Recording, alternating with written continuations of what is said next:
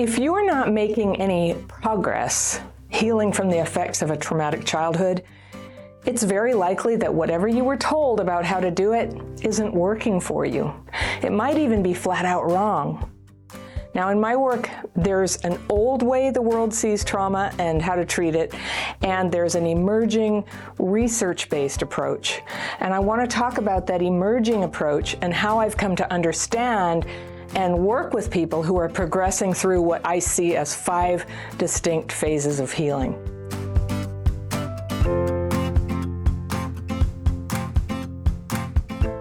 Now, I encourage you to just hear me out, learn what they are, and ask yourself, what phase are you in right now?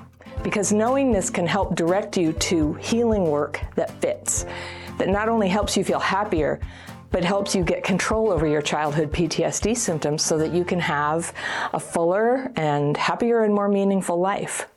You were never meant to be stuck in the hurt that other people caused you. So I just want you to remember, healing is possible. Now, if you know me, you know I teach the specific techniques and principles that I use to heal from my own past trauma. But in this video, I want to show you the big picture, what I've noticed from my own life and from teaching and coaching thousands of people who suffer with PTSD symptoms from childhood. And what I've noticed is that healing tends to flow through these 5 phases. Okay, so the first phase of healing is to realize what trauma is actually doing to you. Now, obviously, everybody's different, but the effects of abuse and neglect in childhood tend to follow very common patterns. They're so common that I think you'll find it comforting to learn that no, a lot of your challenges and mistakes are not, as you may have thought, some kind of personal failure. When you learn the common effects of trauma, and this is something I teach in all my courses, you will find how many of your problems are normal. You can totally let go of all that blame on yourself. You don't have some kind of crazy preference for drama. You're not seeking people out who will hurt you. You're not trying to recreate your childhood. Have you ever been told these things? I have been told those things, and it always sounded wrong.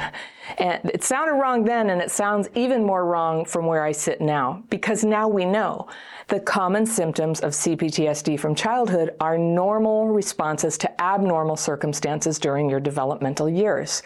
Yes, there are psychological elements, but at its root, it's a neurological injury that disrupts brain and body systems. And this affects your health. It can cause chronic disease. It can cause learning problems, relationship problems, definitely that, financial problems, depression, anxiety, addiction, and this is a big one that gets overlooked. It can make it impossible to make clear-headed decisions right when you need to make a clear-headed decision. Now, if you haven't heard me say it already, this is what can really drag you into some bad situations, especially via relationships. So there's a lot of wrong information out there.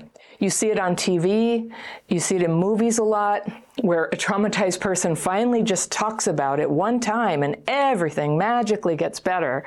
And if only it were that easy, even if you talk about it a lot, it might not get better. That's not what ended up working for me.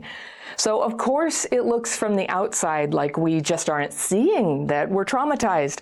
We're not admitting what's actually at the root of our problems. And it looks like that because our actions don't make sense. We probably from the outside seem deluded, and it makes no sense that we would, keep making the same self-sabotaging mistake over and over. To someone who doesn't have CPTSD, it's easy to assume this is some kind of decision or choice we're making. And if someone believes that, they can dress it up with all kinds of reasoning about why that would be. But the telltale sign that an idea or an assessment isn't really the right one in your case is that when you apply it, it doesn't do anything for you. The results just aren't there. And results matter. That's how you know. People who have CPTSD have usually tried a lot of different ways to heal, and for too many of them, it just hasn't worked. There might be this tiny puff of belief when you first hear some explanation for your symptoms. It's this, it's caused by that. But when you give that thought a few days and weeks to air out, And knowing this doesn't change anything. Well, there it is. Knowing some idea of what's wrong with you, even if it's true, doesn't necessarily fix it. It's not the solution. It might work for other people, like knowing something, but if it doesn't, if you don't end up just improving, then the idea is an idea. It's not a solution. If your failure to respond to common treatments is making you feel ashamed, then internalizing that this is a misunderstanding, it's wrong information for you, that should come as a relief. We now have a much better understanding of what trauma does to people. You're not a bad person. You're not defiant or, refusing help. You're normal. Your symptoms are not your fault. And knowing this is the first crucial phase of healing. The second phase is to understand the root cause of most of your symptoms, and that is something called dysregulation. Now, chronic stress and trauma in childhood can cause brain and nervous system changes that affect every system in the body. Those normally regulated systems become dysregulated. And you'll hear me use that word all the time, dysregulated. There's emotional dysregulation and there's neurological dysregulation, including dysregulation of brain activity from a flowing pattern to a chaotic pattern. And this in turn leads to dysregulation of hormones and chemical signals that govern your immune system, your heart function, your reproductive system, your metabolism, your attention span, your ability to stay calm and present and not melt down emotionally or totally space out at crucial moments. So in this stage of healing, you learn to notice when dysregulation is happening. What are the signs that you have it? And what are the triggers that seem to set it off? Now, recognizing this can initiate this huge wave of growth for the people I coach, just like it did for me. They'll often say, oh my God, that's what I have. That is what throws me off every time. And if you have that, that's what made it almost impossible to stop making those same mistakes. It made it impossible to solve the problems in your life that just seem to hang around and get worse and never better, even though you do everything right. It's the dysregulation. And you know what? You can learn to re-regulate. You can learn to notice when it's happening and take steps to get yourself calm and clear-headed and able to focus again. And it's strange at first, and it'll surprise the heck out of you to find that simple techniques can stop a trigger from turning into an upset, which then turns into a full day or 3 days of dysregulation, right? Because that's what happens. You have an argument with somebody or somebody criticizes you and it hurts, and it can be hard to work or focus for days after that. You're just going through the motions, you're feeling numb, you're feeling kind of buzzy in your hands. Time is just like, what's happening? It's going so fast. So when you know how to re-regulate, you might still get dysregulated sometimes, but you'll notice it sooner and then turn it around quickly and get back to being okay and doing whatever it is you want to be doing. When you're regulated, you're a lot less likely to lose your temper or have an anxiety attack or feel overwhelmed. You're less likely to procrastinate, which is nice, and you have a way out from all that to free yourself. And when you're free, so many things in life become possible.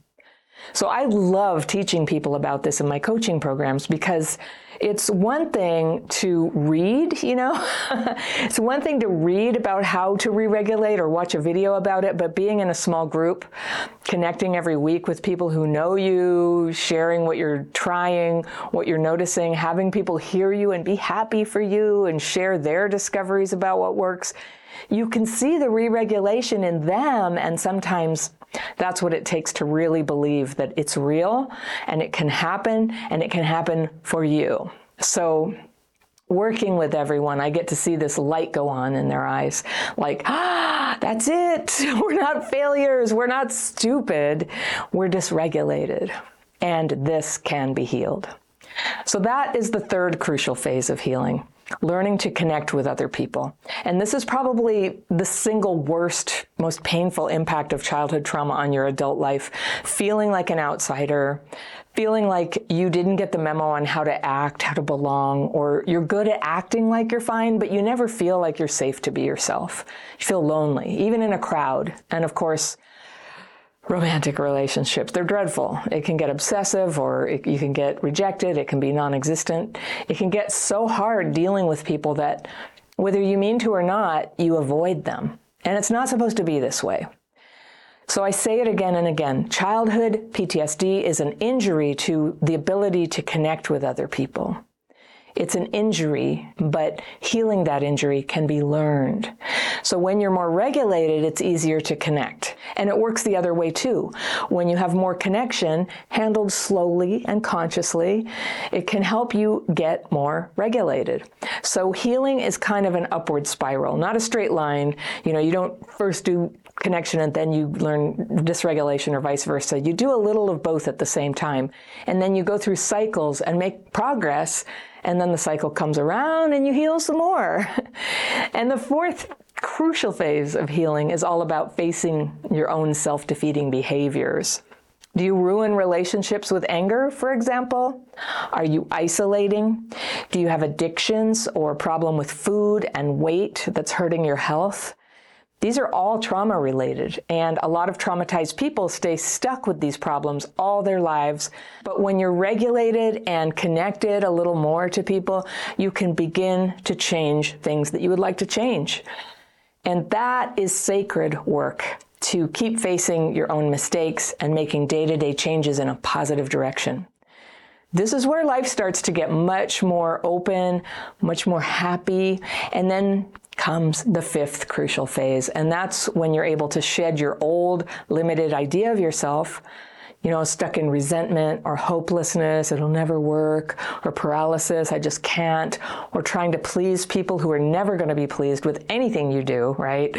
This is the phase where you're able to discover who you really are, the real you, and the gifts that you were meant to bring into the world.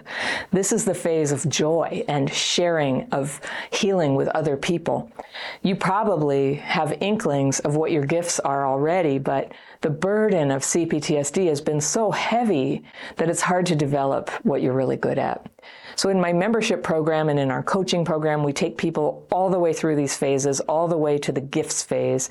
And this is the greatest pleasure of all, is watching each person's power and dignity start to shine brightly as they are able to see it. Not the old identity of someone who's merely hurt, but their true identity as people who accomplish great things for the benefit of everyone. And you watch that feeling of life being empty or meaningless just evaporate, like they're waking up from a bad dream. It is like that. The way the world looks through the eyes of unhealed trauma is a bad dream. And then you come out of it. Thank you so much for listening. If you love my content, think about joining my membership program. You can find out more information about that and all my courses and coaching programs at crappychildhoodfairy.com. Remember, healing is possible. People with childhood PTSD can have a wonderful life. Sometimes we just need a few workarounds. I'll see you next time.